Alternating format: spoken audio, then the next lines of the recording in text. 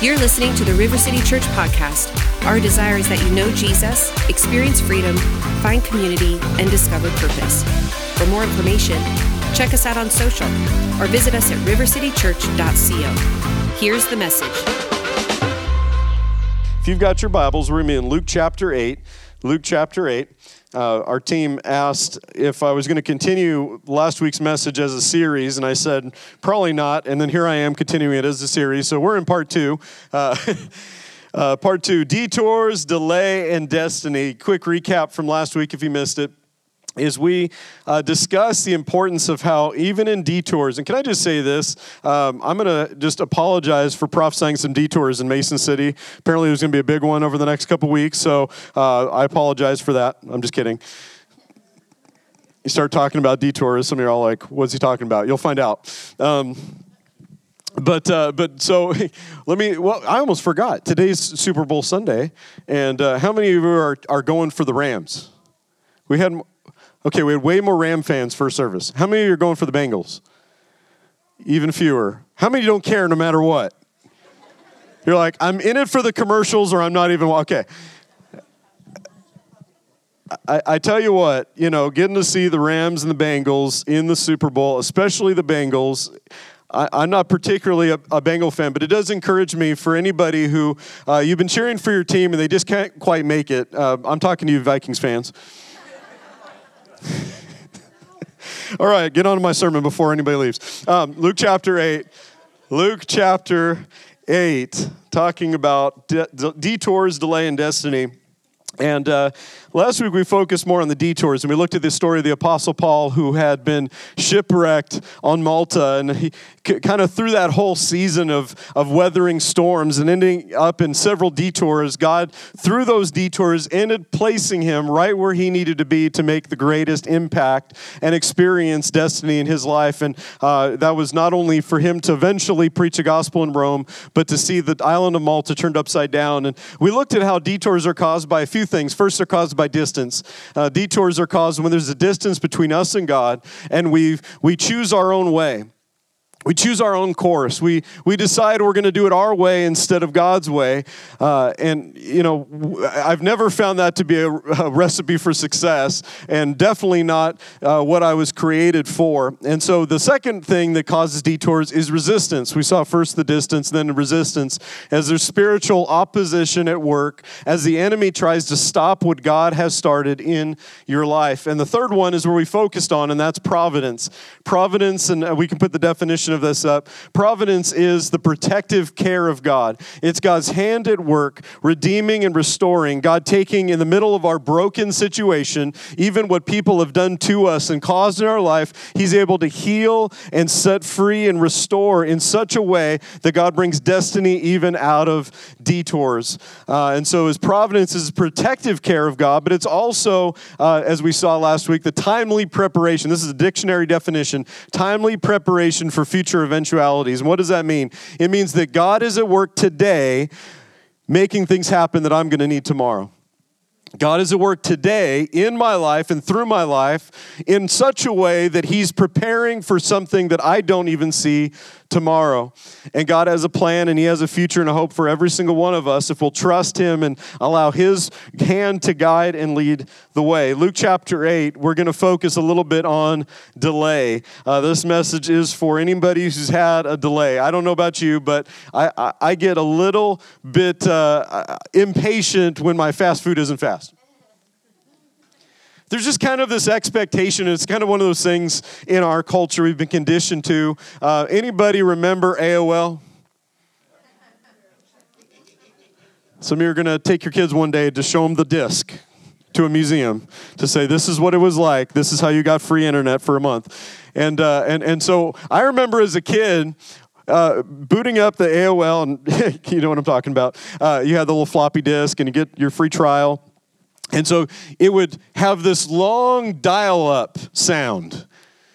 And you had to wait. And 9 times out of 10, I got a busy signal. Some of you are like, I have no idea what you're talking about. You're blessed. And I would wait for, literally, I'd have to retype my password like 30 times just to log on to check my email. And I was like 9 years old. Nobody was emailing me anyway. But we are, at least in that area, I'm thankful that, the internet's a little bit faster and we can get things a little bit quicker. But sometimes even in our walk with God, we have that same expectation, is that everything is going to be instantaneous. Everything's going to be immediate. Everything's going to be about now. And because we experience delays, sometimes we misinterpret who God is and what he wants to do in our lives. We misinterpret our season. The title for today is Delayed But Not Done. Delayed But Not Done. Luke chapter 8. Beginning in verse 40, we're going to look at two stories that are going to intersect. And both of them have experienced one has experienced delay and one's about to. But it starts with this, Luke chapter 8, verse 40. So it was when Jesus returned. He was on one side of the Sea of Galilee, and he had just crossed back over after setting a man free who had been tormented by demons. Then the multitude welcomed him, for they were all waiting for him. I think there's my definition of waiting and the Bible's definition of waiting. My definition of waiting is kind of checking the clock, checking my phone, seeing how long I've had to wait, marking the days on a calendar. It's passing time.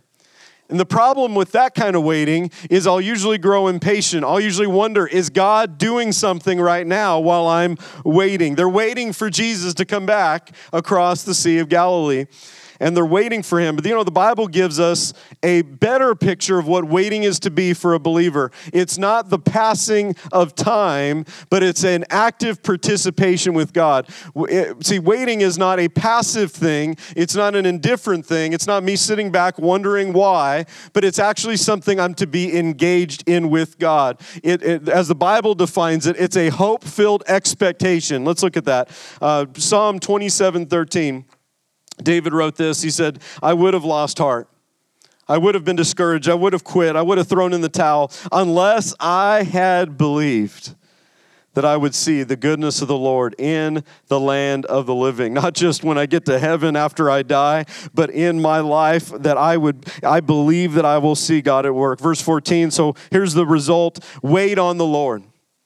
Be of good courage, and he will strengthen your heart. Wait, I say, on the Lord. Isaiah 40:27. He says this, why do you say, O Jacob, and speak, O Israel, my way is hidden from the Lord, and my just claim is passed over by God.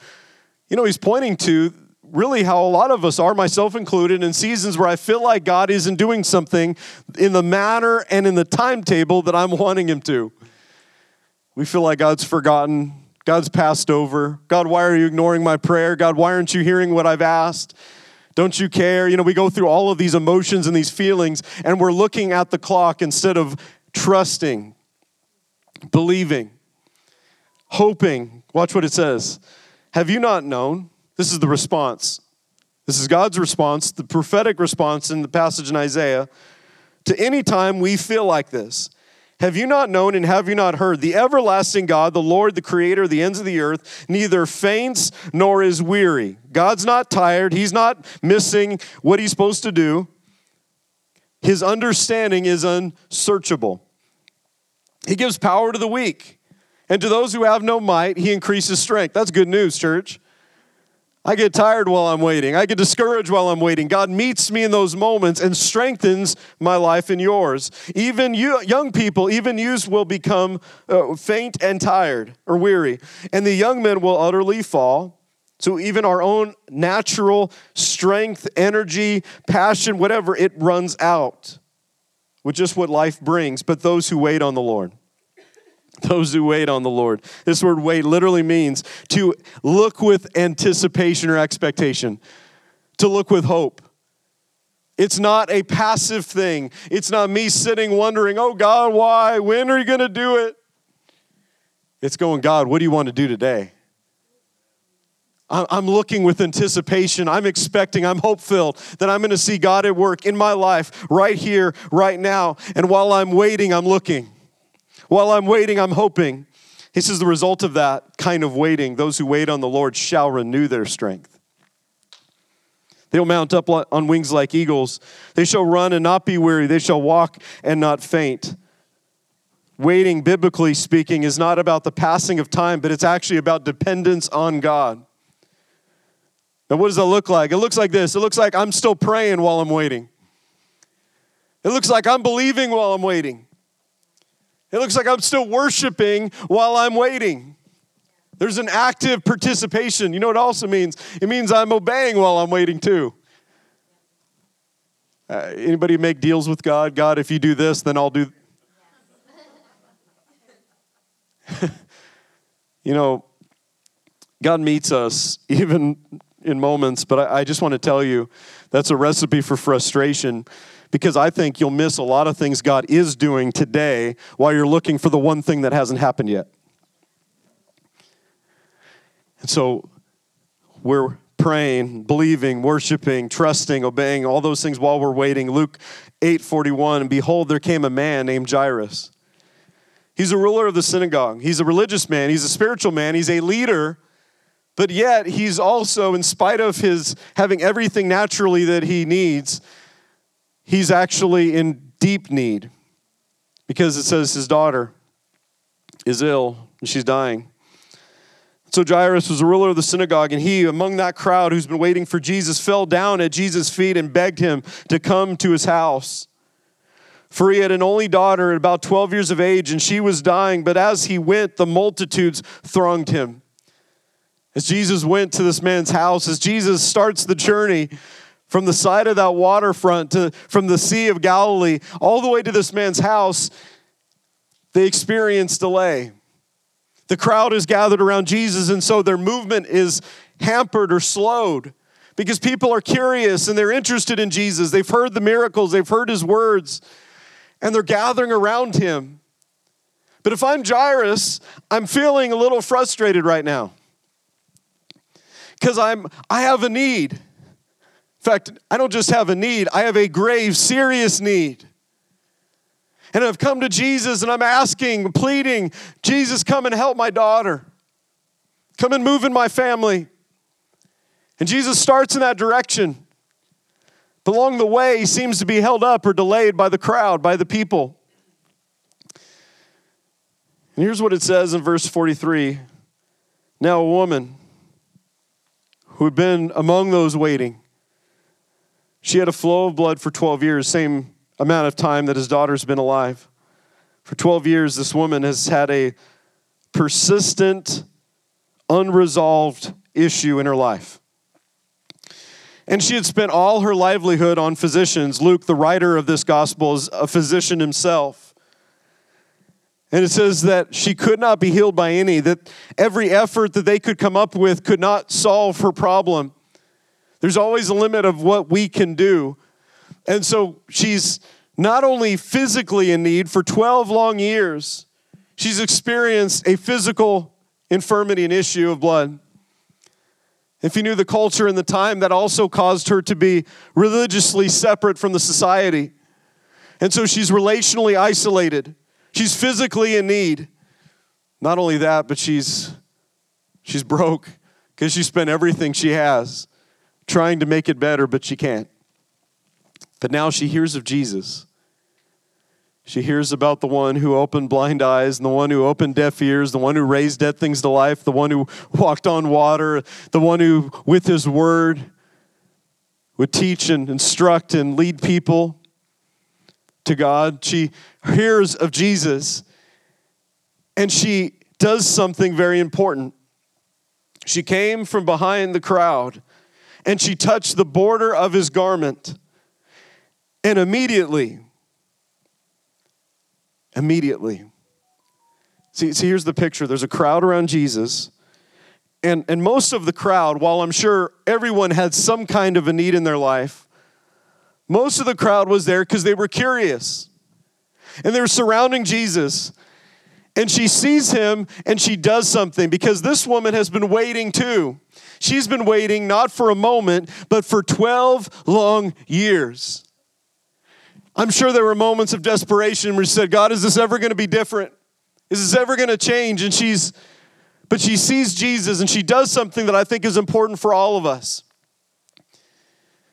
Because how we define our delay matters. Some people look at their delay and they define it as God didn't, therefore he won't. She's had 12 years. Nothing seems to have gotten any better. Maybe it's gotten worse. I don't know. But she could have used the last 12 years of history to build in her mind. You know what theology is? It's not just something you go to a seminary and get a degree in. Theology is just simply our view of God. Some people develop a view of God based on their history and their pain and their brokenness and their feelings and what others have done and all of those things. The problem with my feelings is they're flaky. She's doesn't do that though. She doesn't define her delay by what hasn't happened. By what hasn't happened, but instead who Jesus is. This is why it's important for us to know God's word. Because God's word tells us who we put our trust in. His name is Jesus. He's the miracle worker. He's the same yesterday. Hebrews 13:8. He's the same yesterday, today, and forever. We define, sometimes we build a theology of God, a view of God, not based on what his word says and tells us who he is, but instead on our own pain. We don't pray like we used to. We don't believe like we used to. We don't look with hope-filled expectation. Why? Because we've had disappointments, we've had discouragement, we've had loss, we've had failure, all of those things, and we don't go to God with that kind of anticipation. Because our faith isn't built on what his word says, it's based on our feelings. It's based on what hasn't happened yet. Be careful building your view of God based on that because it's imperfect. But here's what God's word tells us. Jesus is the same yesterday. He saved then. He's the same today. He saves now. Jesus healed then. He's the same. He heals now. Religion's really good about the yesterday and tomorrow part. Oh, one day God will move. One day things will be different. No. Faith is knowing that Jesus today can move in your life.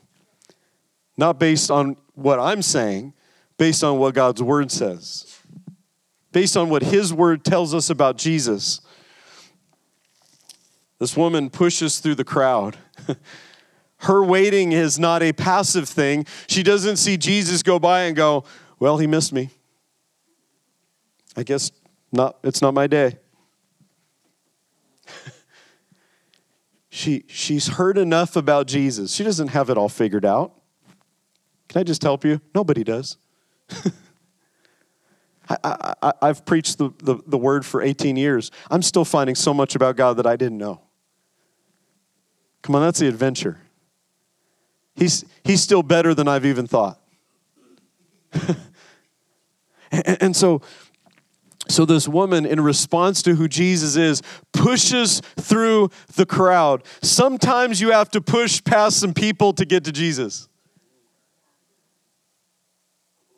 Because people have done stuff and they've said stuff and maybe they've even represented God in a way that isn't good. Maybe they were in church and they talked about you. Can I get personal for a minute? Maybe they hurt you even in a place you shouldn't have been. In God's house, among God's people. Sometimes you have to push past people to get to Jesus. I just determined a long time ago, no matter what people have done, said, or how they've been in my life, I'm going to do whatever it takes to get to Jesus because the pain of today is not worth me missing tomorrow. I'm going to push past the stuff to get to Jesus because he's good and he's what I need. And she pushes through the crowd just to touch the hem of his garment. There was no formula for that, church. There's nowhere in the Gospels that ever said Jesus touched people with the edge of his garment. Like he walked around and just, be healed. That just did. He would lay hands on people. He'd speak a word. He'd do all these different things. But that's not the point. The point is she touched Jesus. She pushed through the crowd. Her waiting looked like faith. And immediately. It's amazing how we think God's late, but it's an immediately. We think God's late or delayed. She pushes through and she gets to Jesus. She didn't look at the last 12 years and say, well, God didn't, therefore he won't. She pushes through the crowd. Jesus turns, verse 45, and says, who touched me? And when all denied it, Peter said, Jesus, Master, there's a whole crowd of people. What are you talking about? What do you say, who touched you? Jesus said, no, you don't understand. Somebody touched me. See, Jesus knows the difference between religious, curious people and somebody who touched him in faith. Somebody who was in need that said, I'm going to do whatever it takes. I don't care how I look. I don't care what people say. I'm going after Jesus. Somebody touched me, for I perceived power going out from me. When the woman saw that she was not hidden, she came trembling, falling down before him. She declared to him in the presence of all the people the reason she had touched him and how she was healed immediately. And he said, daughter, be of good cheer. Your faith has made you well. Go in peace. We've got 3 points for you this morning. Number one, your miracle is at the intersection of persistence and providence. If you can keep that up for a moment. Your miracle is found at the intersection of providence and persistence. What's persistence? It's what she's doing. She's saying, I'm pushing through not just the crowd, she's pushing through her feelings. She's pushing through her history of 12 years of baggage, of disappointment, of hurt, of what people promised and couldn't deliver. All of that. She's pushing through. That's persistent faith. That's what the Bible defines as waiting. Looking expectantly. In fact, Mark's gospel account of this story actually says that she said to herself, before she grabbed a hold of his garment, that if I just touch the edge of his garment, I'll be made whole. She was looking with expectation. And your miracle is found in the moment where those two things intersect. Your persistence in not letting what's happened or not happen keep you from moving forward after Jesus. And it's found when it meets his providence, which is God's care, his hand on your life, that God is for you and God has promised to meet you. God's promised to set free, heal, deliver, redeem, restore. And that's what his word says. And his providence is provided for those things. And when those two things meet, we find everything changes. Verse 49, while Jesus was still speaking, because here's the problem. There's still a guy named Jairus, remember him? And he's probably a little frustrated because the crowd's slowing him down, but now they've had a major delay. They've had a significant delay as this woman has grabbed hold of Jesus' garment, and as he stopped to look around and as they discussed how she was healed, this whole moment, this whole conversation, this whole story, while it's an incredible miracle and testimony in this woman's life, is a significant delay for Jairus. Why? Because he's in urgent need. Jesus, we got to get to this woman. Jesus, we got to get to my daughter. We've got to get to my house. I need you to pray for her. And while Jesus is still speaking to this woman about how her faith has made her whole, they get news that it seems like it's too late. While he was still speaking, someone came from the ruler of the synagogue's house, Jairus' house, and said, your daughter is dead. Don't trouble the teacher anymore. Don't bother. Have you ever felt like it's too late and you thought, I'm not going to bother praying anymore about it? I'm not going to bother believing anymore about it. I'm just going to let that thing go. Because we cope with disappointment in different ways. Usually we cope with disappointment by bearing it. And in the process of bearing it, we lower our expectations. It's interesting because delays oftentimes, and you see this throughout the Bible, delays often are seasons where it looks like a promise has died. It looks like a thing God said he would do becomes absolutely physically and naturally impossible. If you've ever experienced delay, you're in good company. The Bible tells us about Abraham who's promised to have a son, and yet there's 20 years that go by between when God said you would have a son and when Isaac showed up. God promises a deliverer to the Israelites enslaved in Egypt, and he raises up Moses. And at 40 years of age, Moses tries to be a deliverer, and he kills an Egyptian to protect one of the Hebrew slaves, but his own people reject him, and Pharaoh wants to kill him, and Moses ends up as a fugitive for 40 more years before he experiences what God had created him for. That looked like a delay. Joshua, he spent 40 years in the desert too, not because of his own choice, but because an entire generation said, we can't, God won't, let's go back. It's really sad when we experience delay because of other people, but God's promise has no expiration date. That's the good news. And maybe you've experienced delay and you've been kind of like Jairus, because here's if I'm putting myself in his shoes for a minute, I'm a little frustrated right now. Not only am I, of course, grieving and trying to figure out the news that I've just heard, but I'm also probably a little mad. Okay, I'm a lot mad. Because we should have been there by now. We shouldn't have been delayed. We shouldn't have been held up. Even if it meant this woman was healed. See, the problem in delay is we often see other people getting the very thing we've been asking for. We see God at work in other people's lives and we misdefine our season because we think, well, God, you're doing it for them, but not for me. Instead of recognizing in the delay, us seeing God work in the lives of other people should let us know God's about to do something in my life. Rather than getting discouraged, rather than looking at our own life and going, oh God, why not me? Nobody's ever felt like that, right? God, why not me? God, did you got so many kids, you lost track of one of them? And we become upset, even offended at God, bitter, confused, jealous, all those things. I mean, you name it. Why? Because we see something happening in the life of somebody else that we've even prayed for and we've asked God for. But I love this because God's big enough to take care of all of his kids. God's power didn't have a limitation. There wasn't a cap on how many people he could help and heal and restore and set free. Jesus, as no sooner as Jairus heard this news, Jesus looks at him in the eye, and here's what he tells him. Go to verse 50. The very next thing he says, don't be afraid. What are you talking about? Did you not hear the news? Did you not hear what happened? Jesus looks at him and says, don't be afraid. Only believe. What do you do in the delay? Only believe. Point number 2 is this. It's the title of the message. Delayed, not done.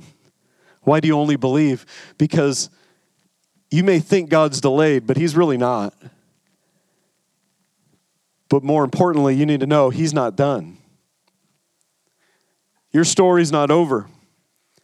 Your circumstance doesn't define the outcome. The bad news doesn't define the outcome. He says, only believe your daughter will be made well. And so they go to their house. And when they come to the house, inside is a whole crowd of people that are mourning and weeping. And of course, some of them are family and friends. But at that time, there was kind of an odd profession, but they were actually professional mourners. And Jesus walks in the room. Jason, if you and the team want to get ready. Jesus walks in the room. And he says, she's not dead. She's just sleeping.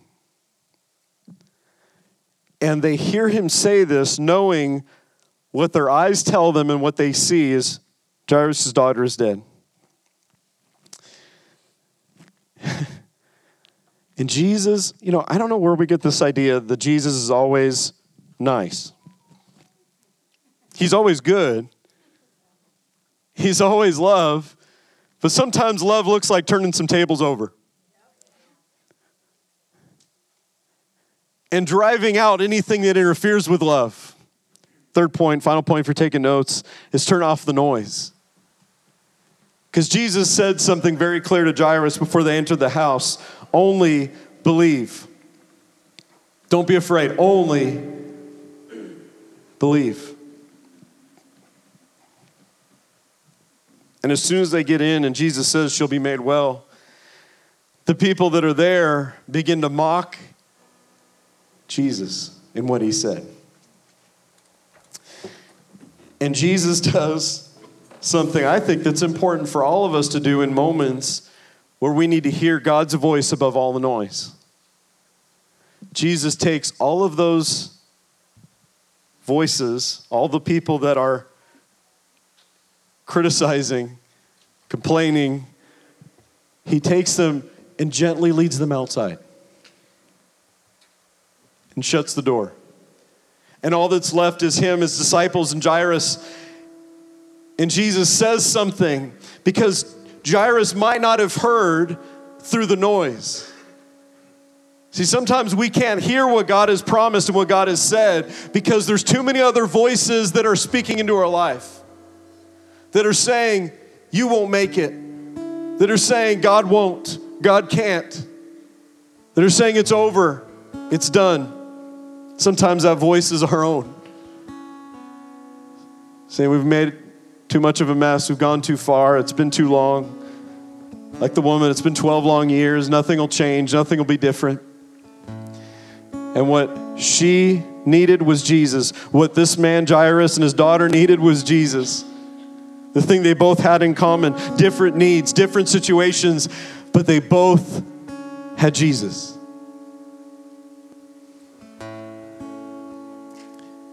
Jesus said, because his word has power. His word has authority.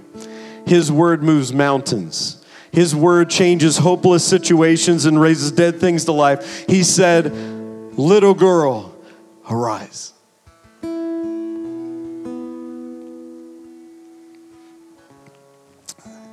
We can wait with hope-filled expectation. Not because we're checking the days on the calendar until God does it. No. Can I just say, give the how to God. Give the when to God. Just know what he said. This is the what. The how and when is up to him. I'm just going to keep pushing to Jesus. I'm going to keep praying. I'm going to keep standing. I'm going to keep believing. And watch what he's going to do. Would you stand to your feet? Let me pray with you today. We trust this message encourages you in faith and in your relationship with Jesus. To learn more about River City Church, find us on social or visit us at rivercitychurch.co.